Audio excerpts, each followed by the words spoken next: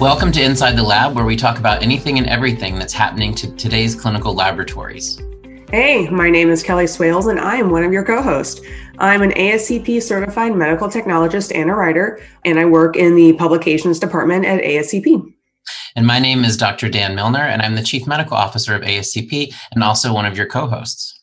So today we're going to be talking about infectious disease as a bridge between anatomic and clinical pathology. We've got some great guests lined up, and I'm really looking forward to our conversation. And it's my pleasure to welcome our very special guest. Let's start with Claire McCormick Baugh.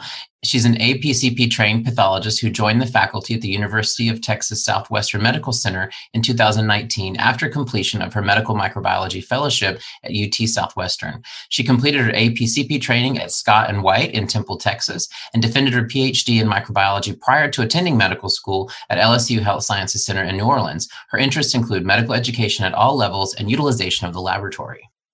Andrew Clark is an assistant professor at UT Southwestern Medical Center in the Department of Pathology and the associate director of Clements University Hospital Microbiology Laboratory.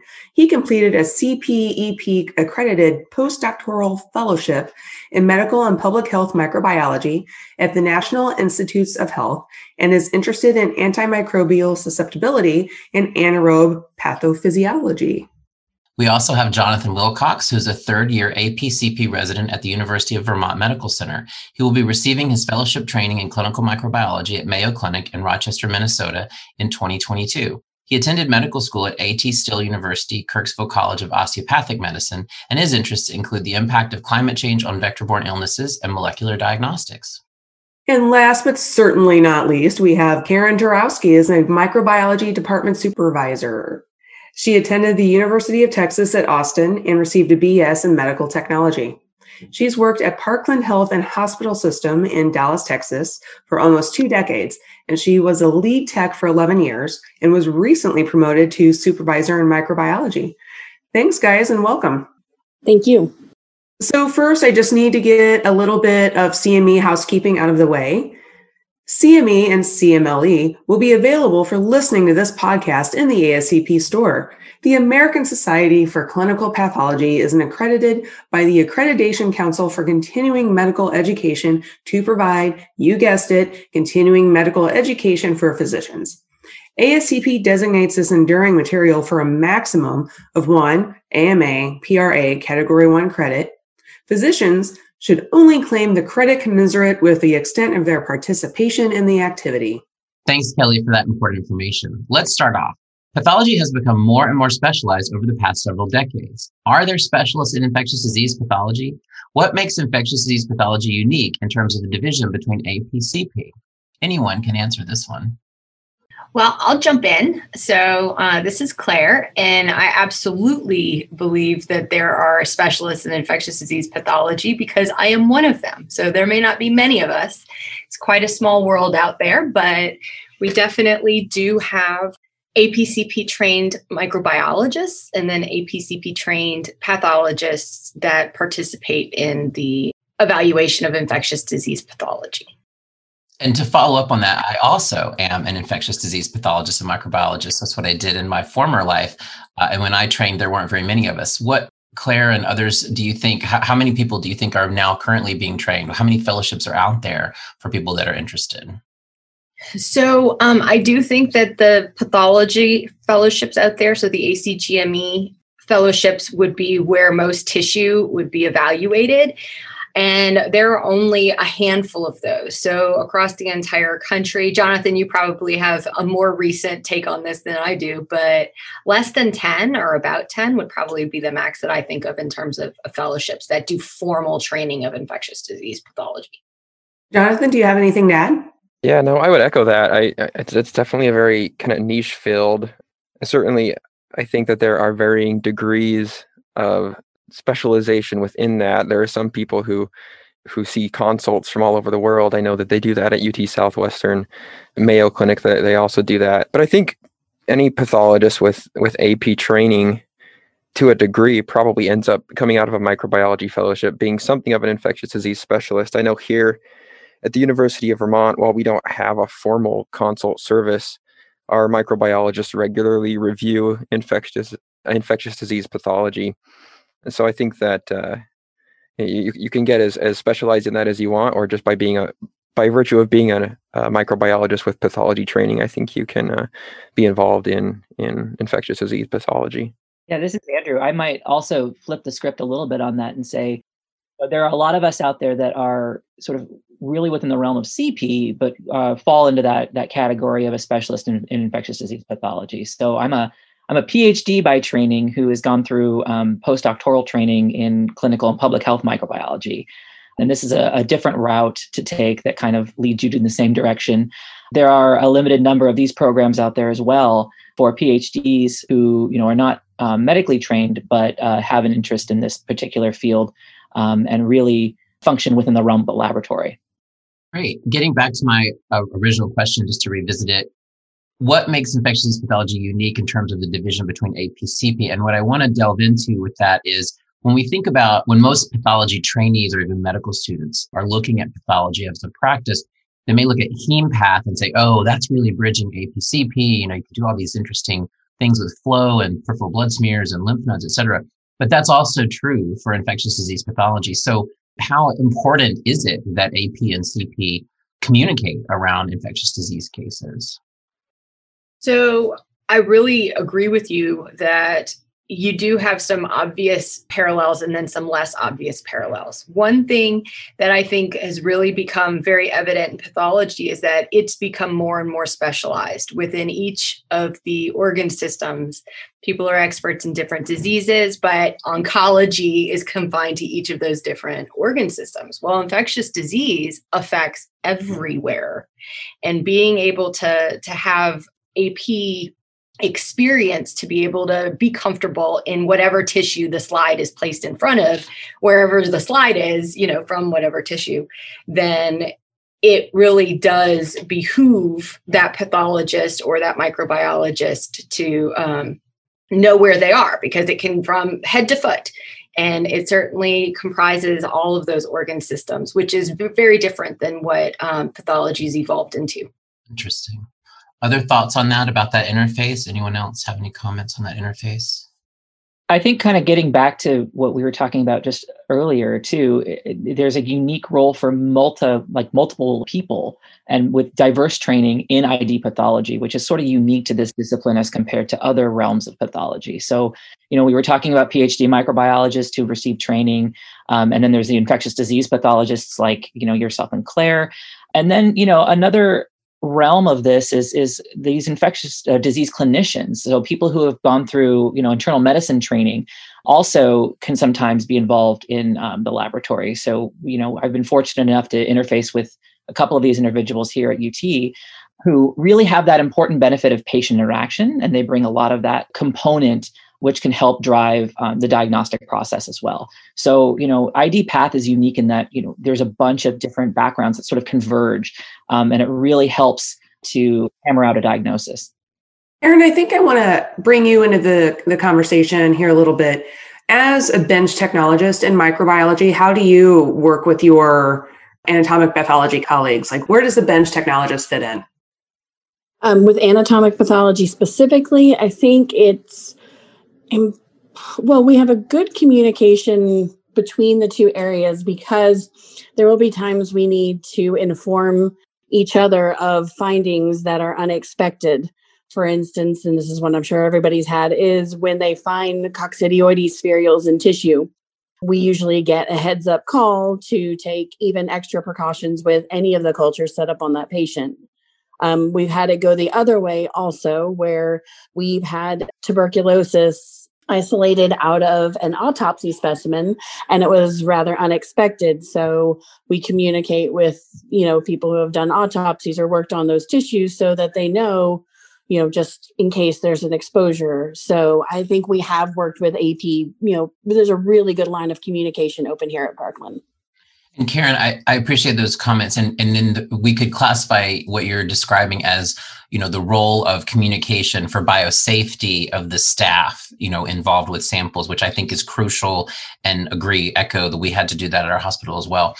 From the point of view of patient care, though, are there any, and this is for anyone, but Karen, you can answer first. Are there any specific protocols in your hospital, in your microbiology lab, et cetera, where you, for the patient care component, you have to interact with the AP side, whether it be, plating certain types of samples that AP collects on your behalf a certain way, or, a good example for my past life was something called the lung packet, where the AP people had to collect a whole series of samples that were then processed by the microbiology lab. And, there had to be communication about what to collect, et cetera, et cetera. So are there any protocols that any of you have where there is that direct communication between the two spaces? Oh, maybe Dr. McCormick can help me here. I'm trying to think if I can think of any specific situation. I don't know, Dr. McCormick, can you think of anything specific to our microbiology lab?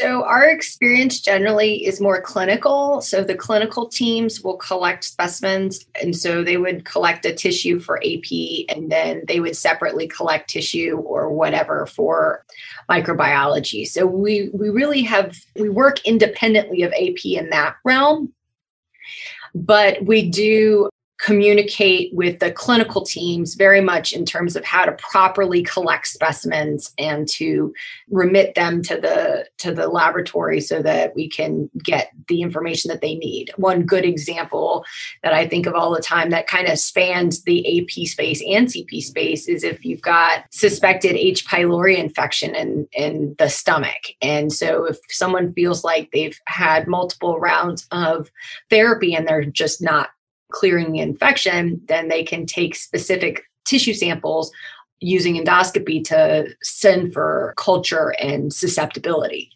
So at that point, but that's really more here at UT and at Parkland, we deal more in line with the clinical services instead of AP. We kind of work parallel.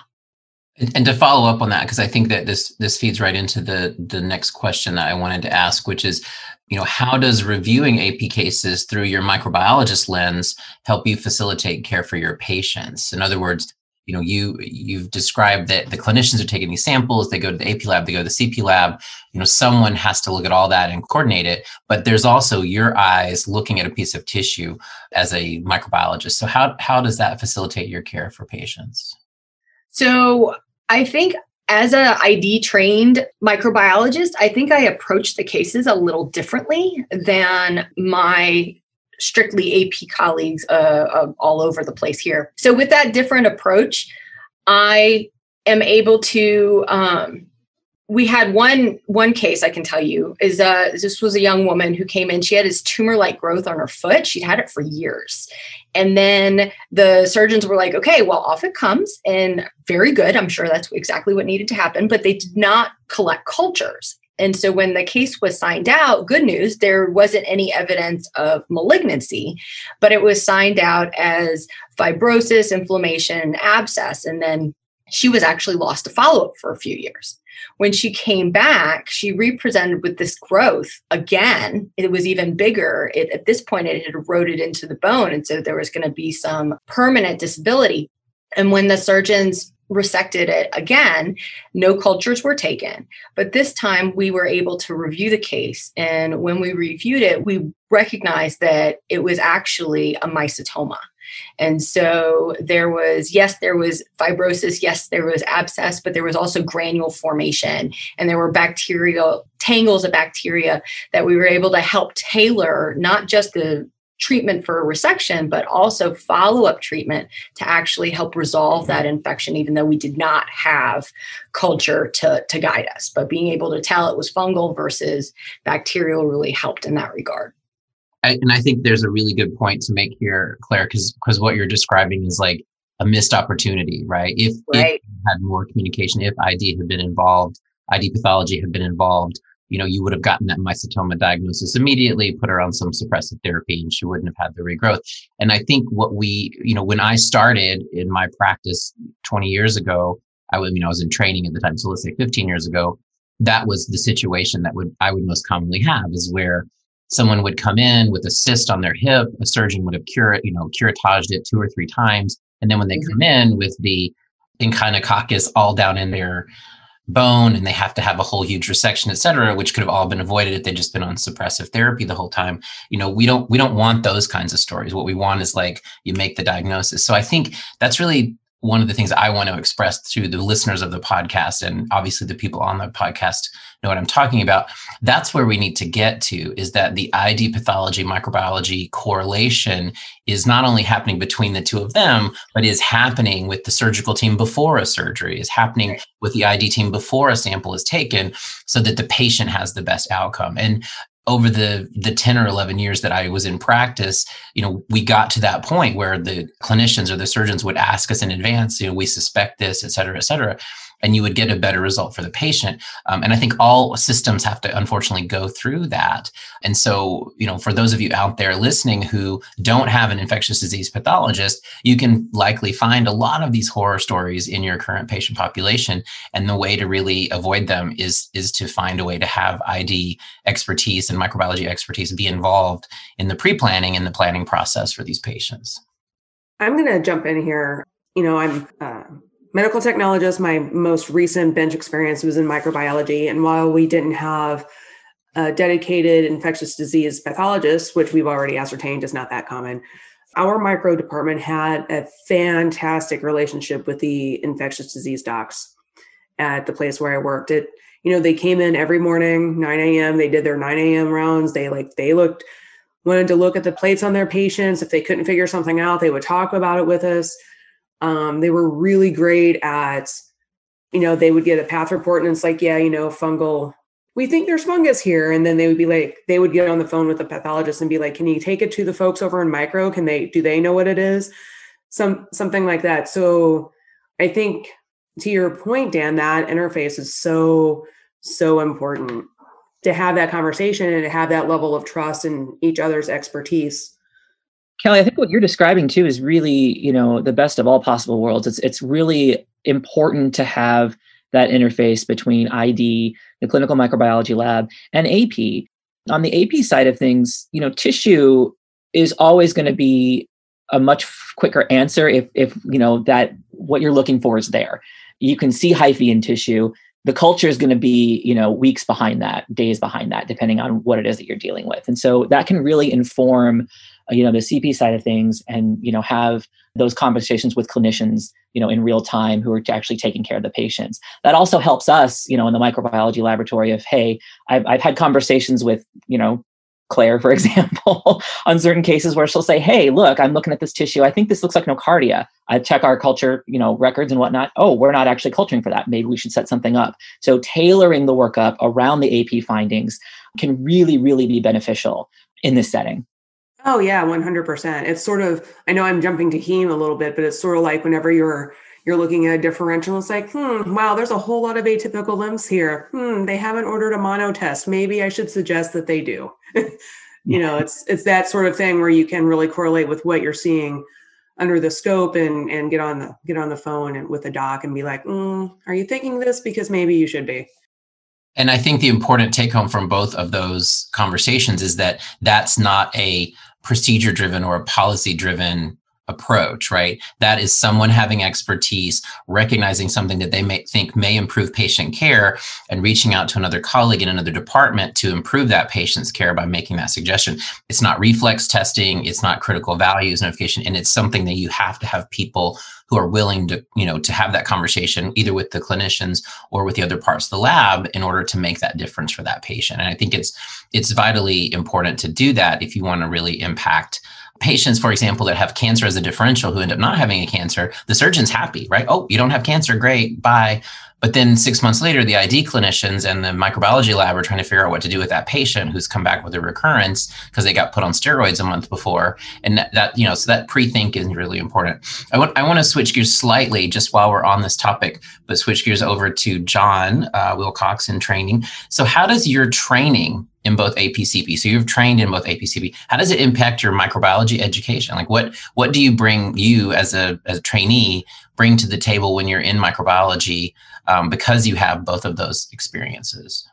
Yeah, I think that's a great question. And, I think any pathologist who's a pathology resident who's considering going into a CP field is always going to ask themselves, is it worth doing that extra year for AP, or do I just do the 3 years of CP and move on? And that's something that everyone has to decide for themselves. But I think for me, I've found that the AP training has been worth it and has been worthwhile. I know one thing, at least in our microbiology lab, the amount of time we actually spend sitting at a microscope looking at organisms is fairly small, maybe a few slides per day.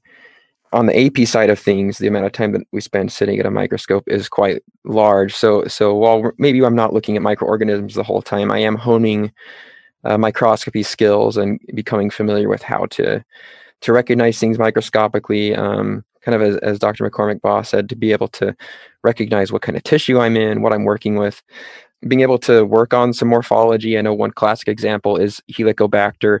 I think every first year pathology resident struggles with, what are these really bacteria, or am I seeing little mucus globules? And that's something that every microbiologist needs to learn, is, how to differentiate organisms from possible confusion. But I also think it adds an element of clinical context that you often don't get in the CP lab. Pathology is kind of notoriously separated from the patients, but I think especially in the CP lab, on the AP side, we get a little bit more, I think we get a little bit closer to the patients, we get a little bit more involved in their care, we kind of dig a little deeper into their clinical history. You get to see the gross specimens that come in, you get to sometimes even see the patients, maybe going on a cyto procedure, and you really get to understand the patient's status. So that helps you understand significance of things. For instance, we run who knows how many HPV tests every day, but when you actually sit down and you see a squamous cell carcinoma of the cervix, or squamous dysplasia, and you make that connection between, this is driven by HPV, it really drives home the significance of the testing that we do in the microbiology lab and why it's important. Other examples would be understanding the importance of immunosuppressed status in patients. When you see a CMV on the slide in a patient who's immunosuppressed, that has a lot more significance than just getting a positive result in the lab. And it leaves indelible impressions, things that you're more likely to remember. We had a case of an autopsy that was a Lyme myocarditis, and that's something that you never forget. You'll never forget that, but I don't know how many Lyme tests we run every day, and I don't think about it. So I really think that it drives home the significance of what microbiologists do to see that extra side. So I definitely feel like for me, it has been worth spending the extra year to get that AP training. Thank you. That's very, I think, very insightful. And I would add to that, just to summarize the 10,000 foot view of what you're describing, CP is volume, right? And AP is in depth of each patient. And that's all about ratios, right? In this clinical pathology lab, a hospital may do 9 million tests a year, and in the AP lab, they may do 100,000. There's a lot more riding on those AP because you've taken the time to do a surgery on a patient and take a sample, and there's some question that's there. As a matter of training, you have to dig into it more deeply. But on the CP side, we just, we don't have time to do that unless it's an error or an issue or a delta check is wrong or something. So I appreciate your comments. So in that same vein, what would you change about your AP-CP training that you've gone through in that regard to make you a better infectious disease pathologist, microbiologist? Like, what about the current AP-CP training that you've gone through do you think could be improved so that you would be a better infectious disease pathologist or microbiologist? Yeah, I think that it can be a little bit easy when you're going through the motions, especially as somebody who never really planned to go into AP. I recognize the value of it, but there's a lot of things in AP that sometimes it feels like you're going through the motions, and it can be easy to lose sight of the long term. So I think spending extra time delving into what you're doing on AP from day to day, if you come across an interesting HPV case, or you can see this viral cytopathic effects, it can be easy to blow that off and think I'm going to see a million more of these.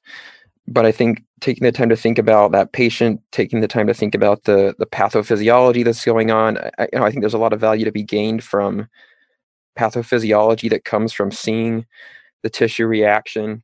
But we don't spend a lot of time, I don't think, talking about that. If you came across an interesting, bacillary angiomatosis to talk about with your attending, the Bartonella interacts with the endothelial cells to produce that reaction. I think that can be missed opportunities that someone going into infectious disease pathology might not take advantage of if they're just trying to kind of get through their AP day. So I think, yeah, just taking advantage of that extra training and really trying to find ways to prepare for infectious disease as a career and not get too caught up in the day-to-day, but just to take advantage of it.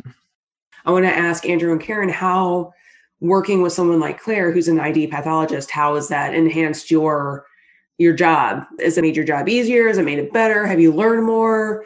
Basically, how does Claire make your worlds better, you guys? I think star. What are you talking about? I think having Dr. McCormick is just invaluable to our lab and to our bench technologists.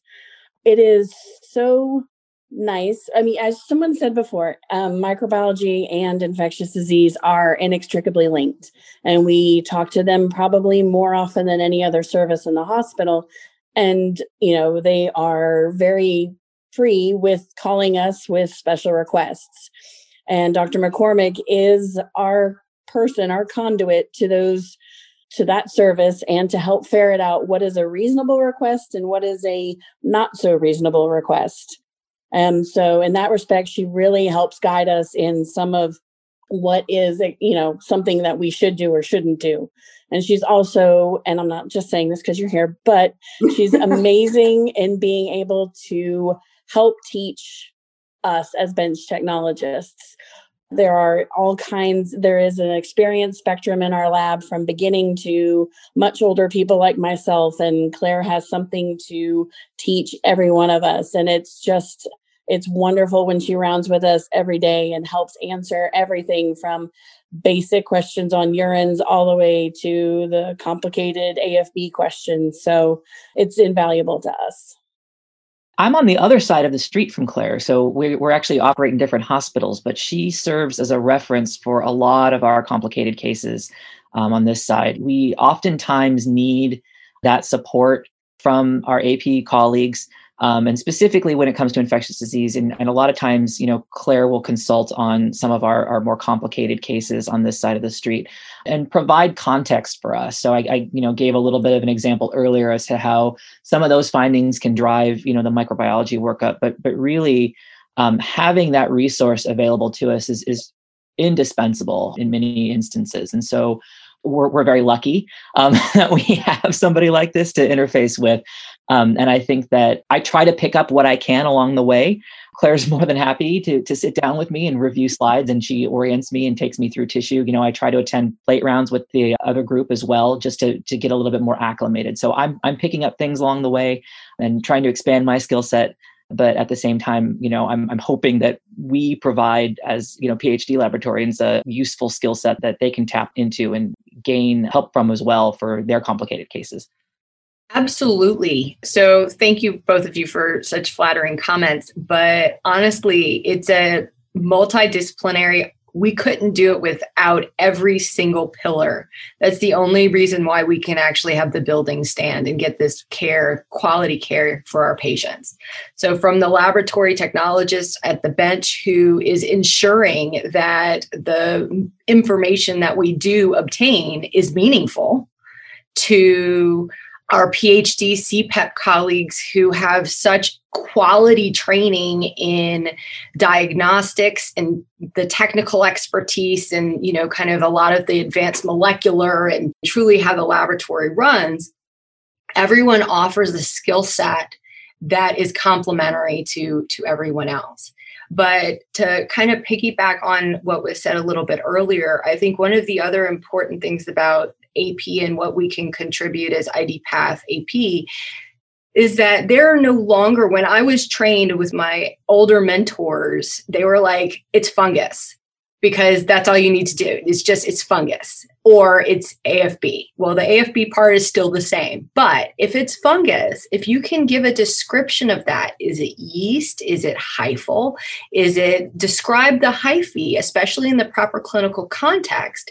You can give a lot of really important information so much earlier, because there are no longer two drugs where everybody just gets blanketed with the one thing. Now you have lots of different medications that are available. And so I think, Jonathan, what I try to advocate to all of my pathologist colleagues is that we can be helpful with true empiric treatment, can go from being empiric to tailored in a much shorter time frame so that the patients can get on the proper treatment as opposed to always having to deal with broad spectrum therapy. And Claire, I think that is absolutely crucial. I will tell, and John, don't get freaked out by this story because I think it's not true now, but it was definitely true when I was in training.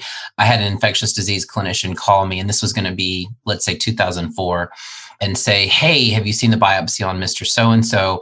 And I'm like, yeah, I have it. I'm reviewing it. He goes, is it Mucor or not? And I'm like, let me look. And I looked at it. My attending was there. He looked at it with me. It was definitely Mucor.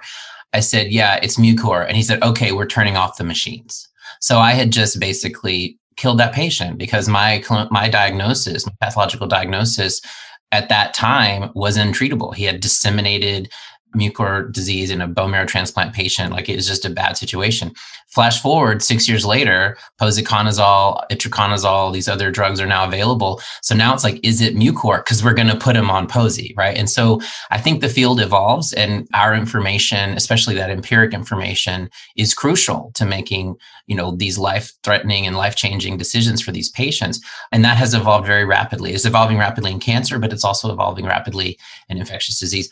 To go back to something that Andrew said about having to cross the street, which is a barrier, to be a little bit more philosophical, what barriers, real or imagined, exist when we try to collaborate between AP and CP around infectious disease cases or just around any case? What are the barriers that you've all encountered? So I think from my perspective, the laboratory and the way that it's sometimes perceived is we truly are a consult service. We provide important testing that drives a diagnosis, but a lot of times the opinion of the person in the lab is sometimes overlooked or is just not asked for. And we have, valuable pieces of information to contribute when you're trying to work out a diagnosis. One hurdle that we sometimes have to surmount is getting around that stigma.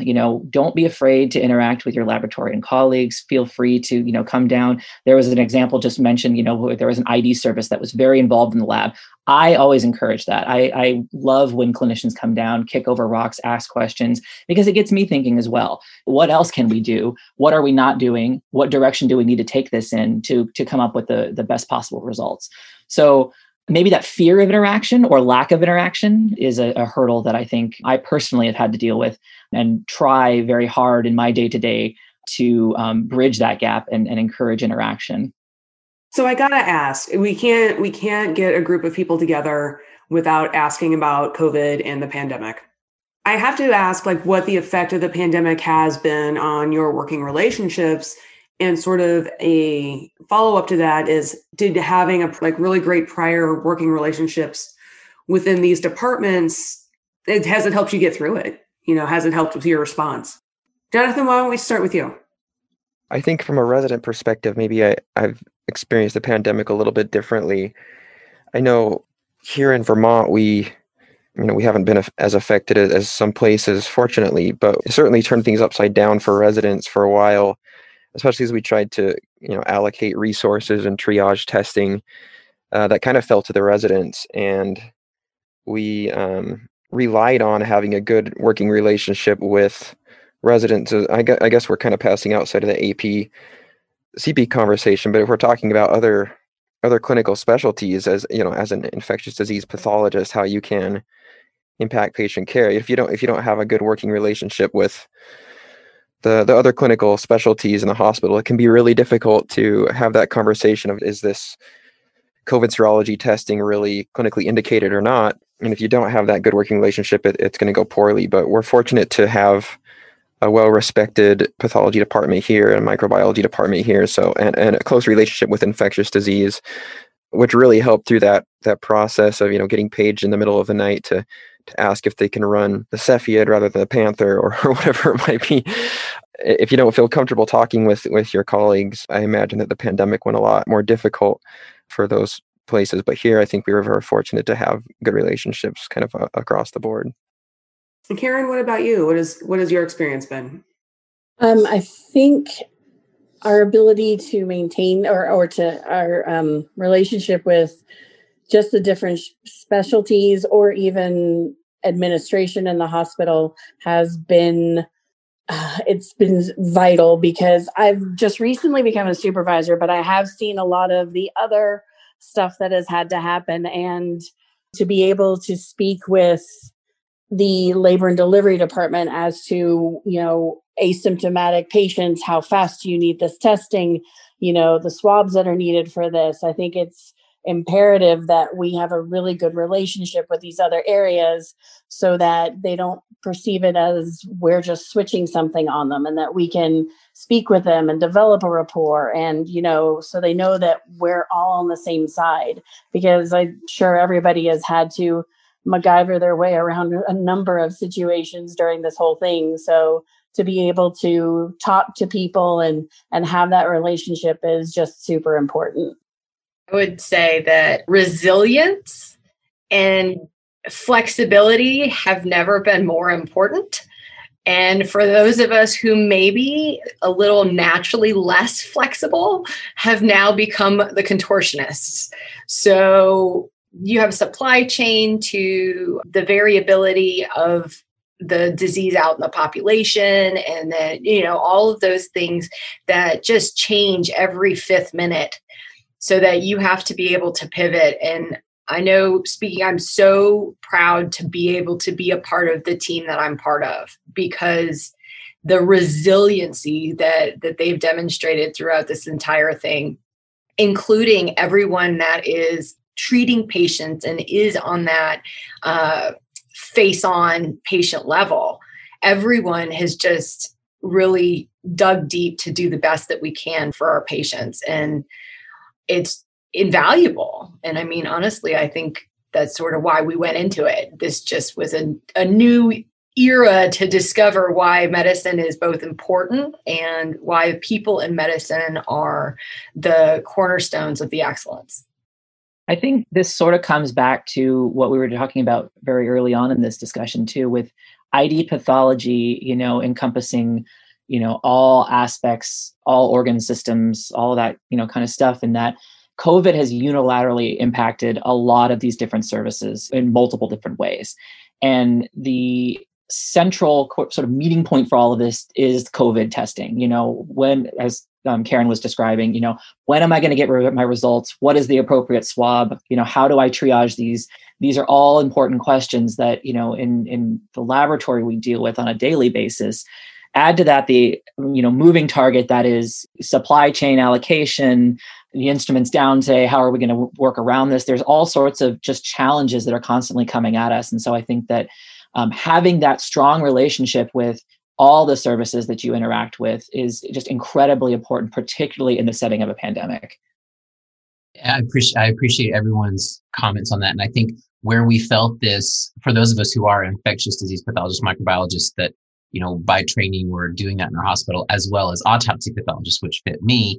I think early on in this pandemic, there was a very large dearth of knowledge about what to do in a death, in an autopsy, how to handle that, what specimens to collect, et cetera, et cetera. And so if anyone you want to comment on how autopsies have been handled, if they haven't, it's no big deal. But if you have, if you've seen a policy change, or you want to talk us through what happened at your institution from the beginning to where we are now with autopsy and how the communication with microbiology went, that would be interesting, I think, for our listeners. So we would, when there was a question of, was this patient, the patient died for, and they wanted an autopsy, was this patient positive? We have a lot of, we have an autopsy driven, our service for autopsy is learner driven.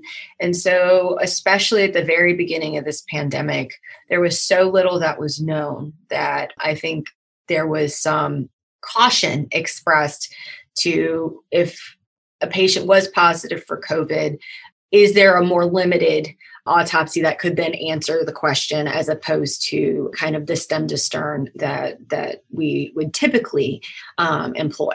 So I did not participate in any autopsies personally. I definitely was much more on the laboratory, keeping the testing viable.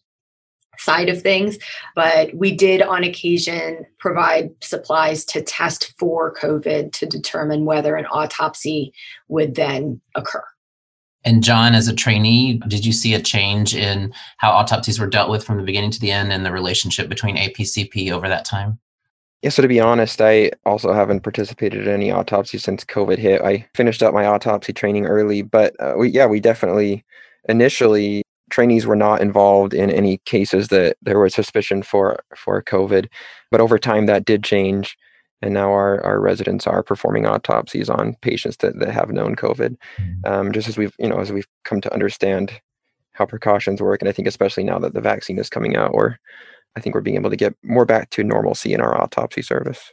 Excellent. Yeah. So, and Claire used a word earlier about, she was talking about resiliency, about her team, and that she loves being a part of that team. And I want to bring up a more formal term, which are diagnostic management teams or multidisciplinary management teams. So any comments on how APCP communication and infectious disease are being incorporated into MDTs or MMTs? I would love there to be a formal occurrence of that. That definitely is something that when I first heard about that as a resident, I thought that was just so cool because there's so much information that's forever rapidly changing in each individual field. There's no way that everyone can keep up with their field, much less everyone else's also. So my practice here is very consultant-based type. I try to be an active informal member of a diagnostic management team, whether it's be for utilization so that we can help tailor the workup or the clinical care of patient in the correct, most high yield fashion, or if it's in an education piece or any of the others. We definitely have a very bold view that the information, that the laboratory is not simply an information dispensary, that we are a bridge between the clinical side and the pathophysiology exhibited by the patient and the laboratory, and how we can actually determine the best testing and or the best interventions based on that hybrid as opposed to everything being siloed. John, what do you think? Yeah, I honestly don't have a whole lot of experience with that. Michael Apposado will be very sad to hear that. I think being able to be involved with multiple aspects of care, with multiple aspects of hospital administration. I mean, I think microbiologists, infectious disease pathologists have a very important role to play, especially during a pandemic. I know that our microbiologists were very actively involved in a lot of decision making that went in. And so I do think that is very important. Unfortunately, I wasn't as actively involved. We were kind of residents offhands for a while and then kind of back on deck. It's something that I look forward to and that I think will be an important part of a career would just be to be sure that you're collaborating and taking part in anything that's related to microbiology. Well, when you get to Mayo, Bobby and Audrey are definitely going to have you hands-on involved in everything. So absolutely. Don't worry about that.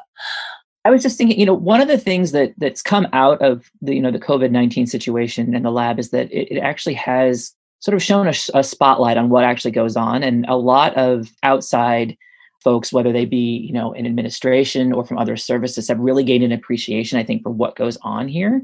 And so that in itself helps to foster a lot of this interaction between, management teams and, pathologists, medical technologists, just having a better understanding as to what actually goes on at the bench and what goes on in the clinical environment in the lab, I think will really to help sort of foster that collaborative effort and drive this forward as we move on. COVID's taught us a lot of lessons, for better or for worse. And I think that hopefully this will be one of the better ones that we take away from it and continue to move forward. Yeah, I think that's a really great point. And it kind of wraps up, I think, into kind of my last question is for all of you guys. What does the future of this field look like? I mean, we've already ascertained it's a pretty small field. There's not a whole lot of you guys. Obviously, over the last hour, we've demonstrated how important these kinds of positions are. But what does the future look like? Where do we go from here? Okay, I'll jump in. So it's really one of the things that has been rapidly changing is advanced diagnostics. And I really feel like the ID pathologist or the ID pathologist microbiologist is going to become increasingly important, because not only do you have this advanced technology that you can get answers, it's really difficult to determine what is important or clinically relevant versus other things. So, for example, microbiology really presents a very difficult conundrum when it comes to advanced diagnostics, because we are colonized with everything. And then all of the media that is supposed to be sterile still has bacterial DNA of some variety, not all of it necessarily, but you get my point. It's very difficult to tuss out what is important versus not. And then the other thing I would say, especially in the AP field, John, and in your future and my future, is that there are more transplants. There's more immunosuppressants. As personalized medicine just evolves into everybody, the immunomodulators out there and everything else, we're really going to see more and trickier cases of opportunistic infection. And so the being able to dovetail both the anatomic pathology and the advanced diagnostics, I think is going to be an extremely important role that we will continue to play. Karen, how do you see the future of microbiology and the integration of AP and CP for patients? I think that Kelly was saying there's been a spotlight on what being a medical technologist is. As someone who's been one for 25 years, I know that most people have no clue as to what I do, and it's, have absolutely no idea. And so it's kind of, been nice that people actually recognize that we are a vital part of this whole thing. And I do think that we have in microbiology learned how to adapt and overcome multiple difficult situations, from multiple employees not being able to be here to supply chain issues to dealing with administration. And so I think we've seen some, as Claire said, some real resiliency and a lot of ability to adapt to difficult situations. And I think anybody who's been in microbiology during this last year has a lot of war stories to be able to share with future generations as to what this has been like, and things that we can teach people in the future, of things that we need to look out for. I know some of the supply chain issues kind of hit us and blindsided us. So I think we're better prepared should anything like this happen again in the future, or it will happen again at some point. But it's been an experience, and I'm amazed by all of my coworkers and Dr. McCormick and Dr. Cavodi and Dr. Clark. I don't know. It's career affirming. I'm happy to be doing what I'm doing.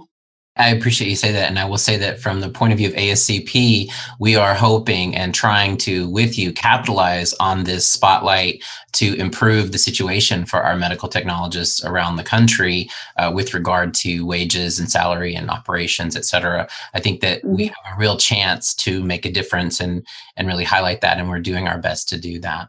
So I think we appreciate it. Thank you. We just want to thank again everybody for participating. I think this has been an extremely interesting discussion. I think it's rare that we get a group of people in a niche specialty that's so interesting yet so misunderstood together. And so I know that people have learned a lot. I know I've learned a lot.